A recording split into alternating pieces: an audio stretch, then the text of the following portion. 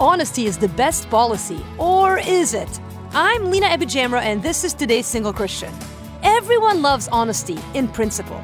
Everyone loves to be told the truth no matter the cost and no matter the weight of it. But how honest are you really in your life? Are you honest about the fact that you text and drive? Are you honest about the fact that you yell at your kids more than you should or manipulate your spouse to get what you want? Are you honest about how often you really pray and what you actually pray about? Listen, I'm not saying you need to post your journal on Instagram, but the truth is that until you're willing to be honest about where you're at in your life and until you're honest about where you need to change, you'll never change. So you don't have to be honest with me and you don't have to be honest with the world.